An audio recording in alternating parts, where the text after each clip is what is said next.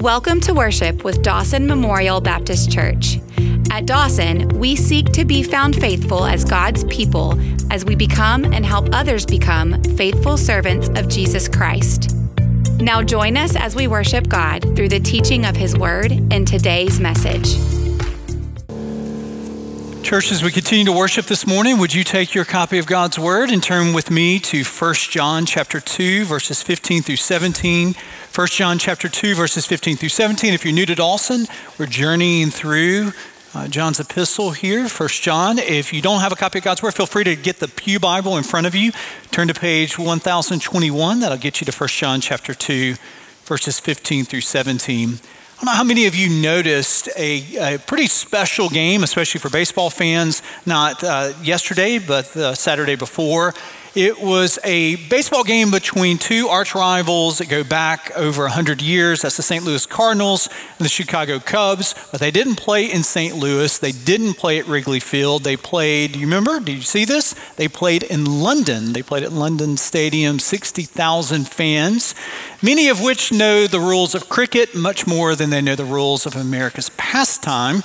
So many of the people that came to that game were people who live here in the States. They're just die-hard Cardinals fans, die-hard Cubs fans. They made a vacation of it, go over to see their favorite teams play. Now, as I was watching at least the beginning of the games here, they were scanning the crowd, and I noticed one fan that stood out. And this fan had a brand new Chicago Cubs jersey that he was wearing proudly. Maybe he's 10, maybe he's 11, but I tell you, he did something that is just absolutely inexcusable. He sold that beautiful Cubs jersey by wearing a really ugly St. Louis Cardinals hat. Now, I'll say that a little bit in jest, but he did something that you cannot do.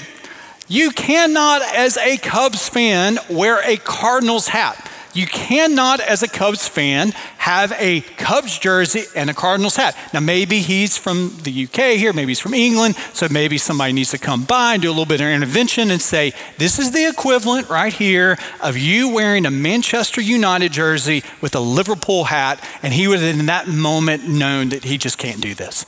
Or for somebody that's a little closer to home, if they get confused, all you have to do here in the state of Alabama say, you know, if you go to the Iron Bowl and you've got an Alabama jersey on and you have an Auburn hat on, they will not let you into the stadium here. So they will revoke your ticket. You just can't do this. I mean, to wear the colors and the symbols of both of these teams show that you're not a fan of either one of them. I mean, if you wear the jersey of the Cubs with the hat of the Cardinals while they're playing one another, you're not a fan, really, of either of them. And it's real tempting, spiritually, for us as Christians who are clothed in the righteousness of Christ, clothed per se with the jersey of Jesus, to walk through this world with the hat of the world. And John has that as his very subject here in 1 John chapter 2, verses 15 through 17. I hope you would hear the word of the Lord this morning. Do not love the world or the things in the world. For you see, if anyone loves the world, the love of the Father is not in him. For all that is in the world, the desires of the flesh and the desires of the eyes and the pride of life is not from the Father, but is from the world. And the world is passing away along with its desires. But whoever does the will of God abides forever. Whoever does the will of God abides forever. This morning I want you to see two salient truths, two pressing principles in this passage, and the first of which is that the love of God and the love of the world cannot mix together. One way we could say that is that the love for the world squeezes out love for God. The love for this world squeezes out love for God. Now it's interesting, John tells us, hey, don't love the world. The things that are in the world, the desires of the eyes, the desires of the flesh, the pride of life, these come from the world. They don't come from God. And so we've got to do a little bit of conversation here with John, because one of the most famous passages in all of the Bible is written by this very person who was writing 1 John chapter 2, verse 15 that says, don't love the world. And he tells us in John 3:16, for God so loved the what? He so loved the world. Well, are we as disciples then to be opposed to the world if God loves the world? And we have to understand that this one word can be used in different contexts to mean different things. And so sometimes, like John 3:16, God loves the world. We're talking about the billions of people that make planet Earth home, that he has sent his son to die for. So of course God loves the world. And of course we can think of the world as the beautiful canvas of creation. And so of course we can think of the world as the snow-capped mountains and the grassy meadows and the arid deserts and the vast oceans. Of course we can look at the world and see God's creation that is good. And are we to be opposed to that? No. So what John is talking about in this passage here is not the canvas of creation. It's not the inhabitants of this world that God has set his affection on by sending his son for. What John is talking about here is a part of this world that is sinful and opposed to God and his way. It is a human organization. It is a system that is opposed to the way of God and opposed to the will of God. And anything that is opposed to the way of God and opposed to the will of God, guess what, Christian? We can't wear the hat of. Now, we don't come to church on Sunday morning to feel guilty and have to repent of the good gifts of God that are in this world. So we don't come this morning after you enjoyed this wonderful meal with friends and family members last night and you laughed and you enjoyed the fellowship and the food. You don't have to come this morning thinking, well, that's a part of the opposition of the world here and I've got to repent of that. No, God's good creation.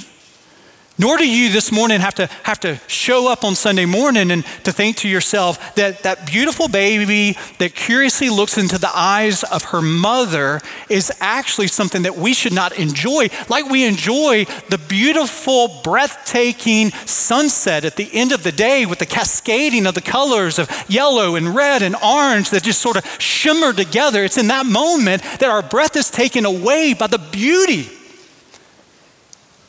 of creation. So we don't show up on Sunday morning having to repent of the beauty of God's good creation, but on Sunday morning, we all should recognize that there are parts of this world that are not what Jared Manley Hopkins talks about when he says in this beautiful poetry, for Christ plays in 10,000 places, lovely in limbs and lovely in eyes not his, to the Father through the features of men's faces. There's much in this world that we say, thank you, God, for. But there's much in this world that is evil, sinful, and opposed to our Savior and Father and the Spirit that lives in us. So there's not a single one of us that doesn't know, if we're followers of Jesus, what it is to be robed in his jersey and then pull out of our closet the hat of the world. Now, how do we know when we're wearing the hat? Well, verse 16 tells us. It tells us that there are three primary avenues of temptation that the world is going to sing to you and to me. And they're named here in verse 16. Do you see them in your copy of God's word? The first is what? It is the desires of the flesh. The second is the desires of the eyes. And the third is what? The pride of life. Three avenues of temptation They're old as temptation itself. You need to know this. 1 John chapter 2 is really, really important, especially in verse 16, because it is showing us the way that the world entices us, the way the world entrances us. And it goes back to Genesis chapter 3, verse 6. All you got to do is hang around with the serpent there in the garden as the serpent is tempting Eve. And you know what shows up there? These three original temptations. Well, look. You see it on the screen there. The woman did what? Saw that the tree was good for food, the desires of the flesh, and then was delightful to look at, it's the desires of the eyes, and that it was desirable for obtaining wisdom, the pride of life. So each of these three avenues of temptation, they're as old as Adam and Eve, they're as old as the original temptation, and it is still avenues of temptation that come our way. Now, in different ways. We don't live in the Garden of Eden, but we do know what it is to face the desires of the flesh. So let's talk about that for a second. We hear the word flesh, and immediately we start thinking about sort of our skin here. Or we think about what's between our bone and our skin, the flesh that is there. That's not what John's talking about. You're going to see the word flesh all throughout the New Testament, most often used by the Apostle Paul. And the flesh is talking about those basic desires that we have, that we are tempted to fulfill in ways that are outside of the boundaries that God has set. So God has given us basic desires for food and for shelter, for intimacy, community, friendship, and none of these things are evil in and of themselves. But the desires of the flesh are to take God's good gifts and to overflow them out of the banks that he has designed for us. So you take something like food. And all of us know what it is to take on the hat of the world when we have this relationship with food, where ultimately food is not something that is just delightful to us. It's not just something that we love for sustenance, but it ultimately leads us into gluttony. And all of us understand what that is. None of us are immune to that. A good gift that is blown out of the boundaries of God's good design. Or we take something like sexual intimacy. Intimacy that is as basic to humanity as Genesis 1 and Genesis chapter 2. God says to Adam and Eve, the first commandment, what does he give to them? Be fruitful and multiply. Well, of course, the enemy would take the desires of the flesh, which God has given us, the desire of human intimacy in the bonds of this covenant relationship between a man and a woman. And what Satan wants to do and what the world wants to do is say, hey, let's spill this out of the boundaries here. And so we live in a culture that is filled with pornography, filled with sexual trafficking, adultery, immorality. These are things that are actually a leech, a parasite upon God's good creation that is a temptation of the lust of the desires of the flesh First avenue of temptation. Second avenue of temptation is not just the desires of the flesh, but the desires of the eyes. You can think about that sin of King David. The eyes are good gifts to be able to behold his creation, to be able to hold the beauty around us, to be able to know and to relate to others. But the eyes can be an avenue where our heart's affections are persuaded otherwise. So there's David lounging about when the kings were off to war. And what does he do? He sees Bathsheba. And he sees her and says, I must have her. And takes advantage of her. And out of that desire of the eyes comes murder and cover up and the actual dissolution of the Israelite kingdom here. We have the dividing of the kingdom that's going to come largely because David and Solomon that come after are pilled by the desires of the eyes. And we, yes, no doubt, we live in a very sexualized culture. We can see around us with entertainment, with billboards, on your phones, that there is no doubt that the world is calling out to you. See, behold, have your heart set upon me. But that's not just only what John is talking about here. You see, Jesus would say it this way: the eye is the lamp of the body, so if your eye is healthy, then your whole body, Jesus would say, will be full of light in Matthew 6:22. But if your eye is bad, your whole body will be full of darkness. If then the light is in you is darkness, how great is the darkness? It's interesting. What we see, we can have a relationship with sometimes, oftentimes, through the pull of the world that gives our heart to it. So we see things that are not inherently evil, but it's our relationship to those things that can ultimately be us putting on the cap of the world is what it amounts to. So our neighbor gets a brand new vehicle. We're walking our dog yesterday morning. We see the vehicle, we see our neighbor, and instead of saying, man, great for him, great for her, we see and we say, why not me? I've got to have that. He has that. I'm not fulfilled unless I have that. We didn't even know that model was out, but as soon as we saw it, we realized we had to have it, and if we don't have it, we're not enough. And so what happens here, it flows through our eyes. Or maybe last night, you're flowing through the end of the night, you're scrolling through Instagram, and then at the end of the night, you see it's July the 1st, July the 2nd, everybody seems to be going everywhere, and you're at home, and you say, why them and not me? Why can't we be there? Why don't we have that? And so the desire of the eyes, none of these things are evil, but our relationship to these things end up controlling us and thinking to ourselves, we have to have these, and if we don't have these, then we're less. And so we begin to crave, and envy and jealousy can spew out of our hearts, and the avenue of temptation is the desires of the eyes. None of us are immune to this. None of us. Desires of the flesh, the desires of the eyes, finally the pride of life. The pride of life is just, this is your model. I'm enough. Look at me.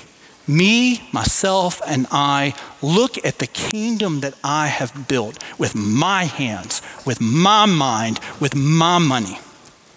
That's the pride of life.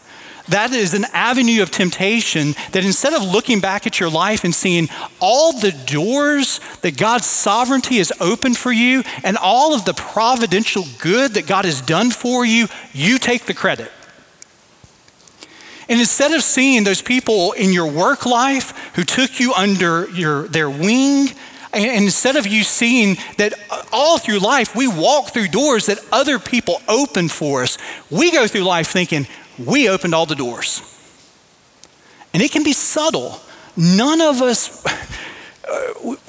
we all have enough self-respect and kind of false humility that we would never quite say it like that. But that can be the unspoken posture of our hearts. Look what I've done. Look what I've made. These three avenues of temptation are ways that we can put on the hat of the world even while we're wearing the jersey of Christ. Now the question is how can we resist any of this? These are temptations that are not just out there far, far away in a foreign land. Wouldn't you admit that these are temptations, they have our heart as their home address? We know them well.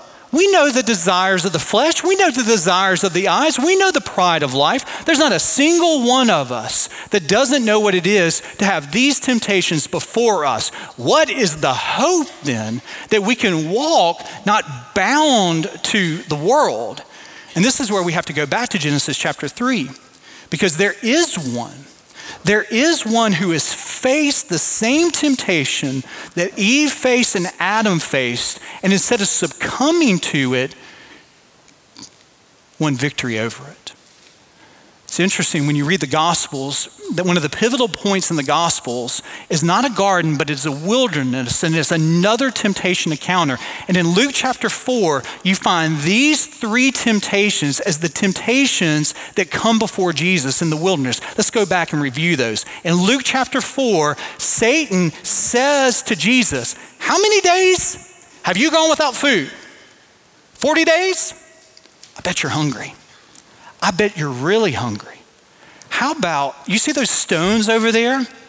How about you do a David Copperfield, a David Blaine, and all of a sudden you just snap your fingers and you make those stones into rolls, the desires of the flesh. That's what the enemy is appealing to. And then the second temptation is Satan takes him to a high point and says, look, behold all that is the kingdom. In a word, I will give it to you. What is Satan appealing to? The desires of the eyes. Third temptation takes him up to the top of the temple, says, jump off, and you can command your angels to catch you. And in that moment, what is Satan doing? He's appealing to the pride of life. He is wanting Jesus to say, I can do it in my way, in my words, in my time. All three temptations Jesus faces, and all three temptations, Jesus responds with the antidote to temptation, which is the word of God. And as Eve gave into the temptation, and Adam gave into the temptation in the garden, so we have in Christ one who has conquered and defeated these three avenues of temptation. So how do we defeat temptation? We get close to him. We get close to the one who has defeated temptation. We remind ourselves that greater is he that lives in us than he that lives in the world. So this is the principle. If love for the world will squeeze out love for God any and every day, then love for God squeezes out love for the world. This is the very principle of verse 17 here. This is what John says when he talks about the investment that we make into the world. Hear it again. And the world is passing away along with its desires, but whoever does the will of God abides forever. So one of the ways that we show that we're wearing the jersey of Christ, one of the ways that we jettison the hat of the world is that we know him, love him, and obey him. The alternative is to invest in the world. And guess what? This is what John tells us here. It is a faulty investment. It always will overpromise and underreturn. Of course. You can give into the world and feel satisfaction in the moment. Of course, you can put on the hat of this world and feel pleasure in the moment. But you know this. It might taste great, but it is always less filling. It is always unable to truly satisfy you. This is what Augustine was talking about in his Confessions, where he says, our hearts are restless until they find their rest in thee. I mean, we look for satisfaction in all the wrong places. And the world is screaming out to us, like the sirens singing to us, give us your affection, give us your heart. I promise you, you will be fulfilled. And we know this isn't the case. The Word of God tells us that, and the experience of life tells us that also. The world always overpromises and always underreturns. But here's one. Here's a way in opposition to the world that never overpromises and never underreturns, and that is to know God, to love God, and to follow God. So what John tells us here is very interesting. I want you to see this real clearly in verse 17, because it's one of the ways that we avoid the temptations of the world. It isn't that John tells us in verse 17 and 18 and following, here's 10 strategies to overcome the desires of the eyes. Here's 9 strategies to overcome the desires of the flesh. Here's 8 ways for you to walk in freedom from the pride of life. He doesn't say that. You know what he says? He says, obey the Father. Do the will of the Father. This is your path to glory. This is your path to obedience. This is your path to true joy. So if you're here this morning, one of the ways that we throw off the cap of the world is by growing in knowledge of Jesus, in intimacy with Jesus. And as we grow in knowledge with Jesus, we love Jesus more. And as we love Jesus more, we obey him more. And the things of this earth grow strangely dim in the light of his glory and his grace. A couple years ago, I went into this little Lincoln kick. Abraham Lincoln, read a few biographies, and then went on to a really wonderful book by Doris Goodwin Kearns, that is entitled The Team of Rivals, the political genius of Abraham Lincoln. So it's an interesting thing that Lincoln did that sets him apart from most just human beings, nonetheless presidents. He had this uncanny ability to pull in people that did not like him and opposed him and hold them close to him. He had this uncanny ability to outpace the expectations of even his rivals. So one of his rivals was William Seward. Seward is from New York. He's vying for the nomination from the Republican Party to be the president, and he's going up against Lincoln, and he thinks to himself, surely I'm more qualified than Lincoln is. Lincoln, in his mind, is a political novice. He is someone that has failed this political vying and the next one and the next one. And so he thinks that he's just got it in the bag. No doubt that he is going to be the next presidential nominee. And he is just overwhelmed with disappointment when Lincoln gets the nod instead of himself. And he vies to really cut the legs out of Lincoln publicly and privately. So he just goes around and he is consistently undermining the work of Lincoln. He's consistently bad-mouthing Lincoln. And you know what his reward was for this? Is that when Lincoln is elected as the president, Lincoln appoints him Secretary of State. What in the world is Lincoln doing? Why would he do that? Well, again, the team of rivals, the nature of the book is one of the things that Lincoln does. He brings these people that opposes him, that have great political ability, he brings them close in. Seward still, for the first year, opposes Lincoln. And he tells people, I'm going to use Lincoln as my puppet. And so what I want done, I'm going to be able to do through Lincoln. So privately and publicly, he's opposing Lincoln. He's undermining Lincoln. He's talking bad about Lincoln. And then something begins to change. And you know what changes? He gets to know the president as a person. And he realizes that never once had he pulled the wool over Lincoln's eyes. That the entire time that he was opposing him, talking bad about him, Lincoln knew. And Lincoln still allowed him to be the Secretary of State. And so what begins to happen is the more that Seward gets to know Lincoln, the more that he begins to love Lincoln, and the more that he loves Lincoln, the more that his affections and his allegiances go to him. So he goes from being an arch rival to an ardent supporter. And much of this is born out of them just sitting around at night by the fireplace talking about what's going on and the difficulties of the government at this very pivotal time in America's history. This comes to this culmination, as you know, in history, that Lincoln is assassinated. Seward also has a failed assassination plot against him. Seward is unconscious for 2 days. He wakes up and he knows immediately that the president is dead. The flag outside his window is at half-mast, but he also knows that the chair next to his bed is empty, and he knew that if Lincoln was alive, he would be in that chair by his side. He goes from an enemy, a rival, to a friend, to one who is allegiant. We're all in rival to God. We're all in opposition to God. We all are swept by the current of this world. But God shows us through his Son mercy and forgiveness. And we're so captivated by the mercy and forgiveness that we receive that we begin to know him and to study his word and to bow our knees in prayer. And the more that we grow a knowledge of him, the more that we love him, and the more that we love him, so our heart follows and obedience follows. We never obey those we don't love. Not truly, not fully.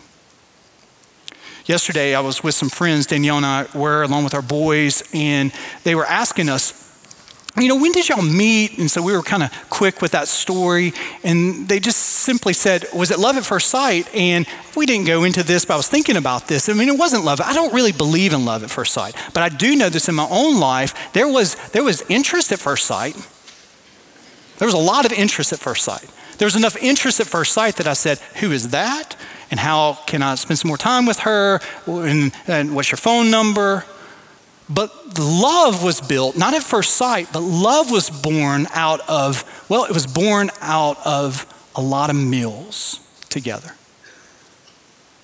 Love was born out of Danielle and I, shoulder to shoulder, walking miles and miles and miles of the campus of Mississippi College, getting to know one another.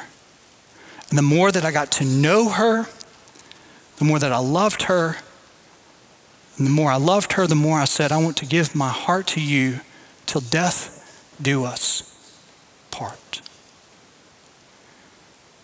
There's not a single person in this room that doesn't hear the siren song of the world to put on the hat of allegiance to it. And I'm here to tell you the best strategy in the face of the temptation of this world is to fix your focus on your Heavenly Father. The best strategy in the face of the world's temptation is for you to meditate upon His mercy. The best strategy in the face of the world's song of temptation is to once again fix on the forgiveness that you've received in Jesus. Here this morning, I'm inviting you to do the words of that beautiful hymn. Turn your eyes upon Jesus. Look full in His face, and the things of this earth will grow strangely dim in light of His glory and His grace. Who has your heart? That's who has your allegiance. Who has your heart? That's the cap that you're actually wearing. Let us pray. Thank you for joining us today. To learn more about our family of faith or to learn how to become a follower of Jesus, please visit dawsonchurch.org. Until next time, may the grace of the Lord Jesus Christ and the love of God and the fellowship of the Holy Spirit be with you all.